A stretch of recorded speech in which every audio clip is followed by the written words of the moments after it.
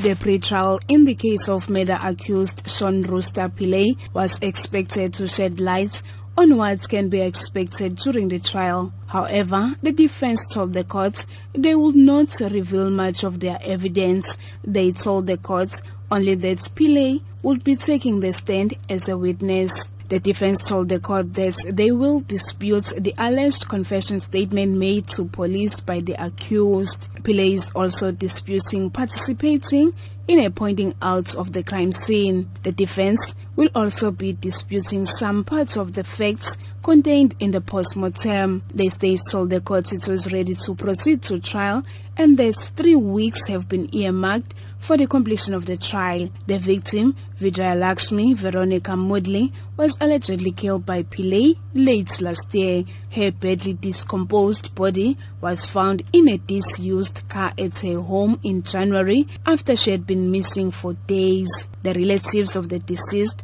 have been attending the court's proceedings, hoping to get answers about the motive for killing her. The relatives say they are now waiting for the trial to get closure. The trial will start on the 8th of May. I'm Nonkulego Hlope in Durban.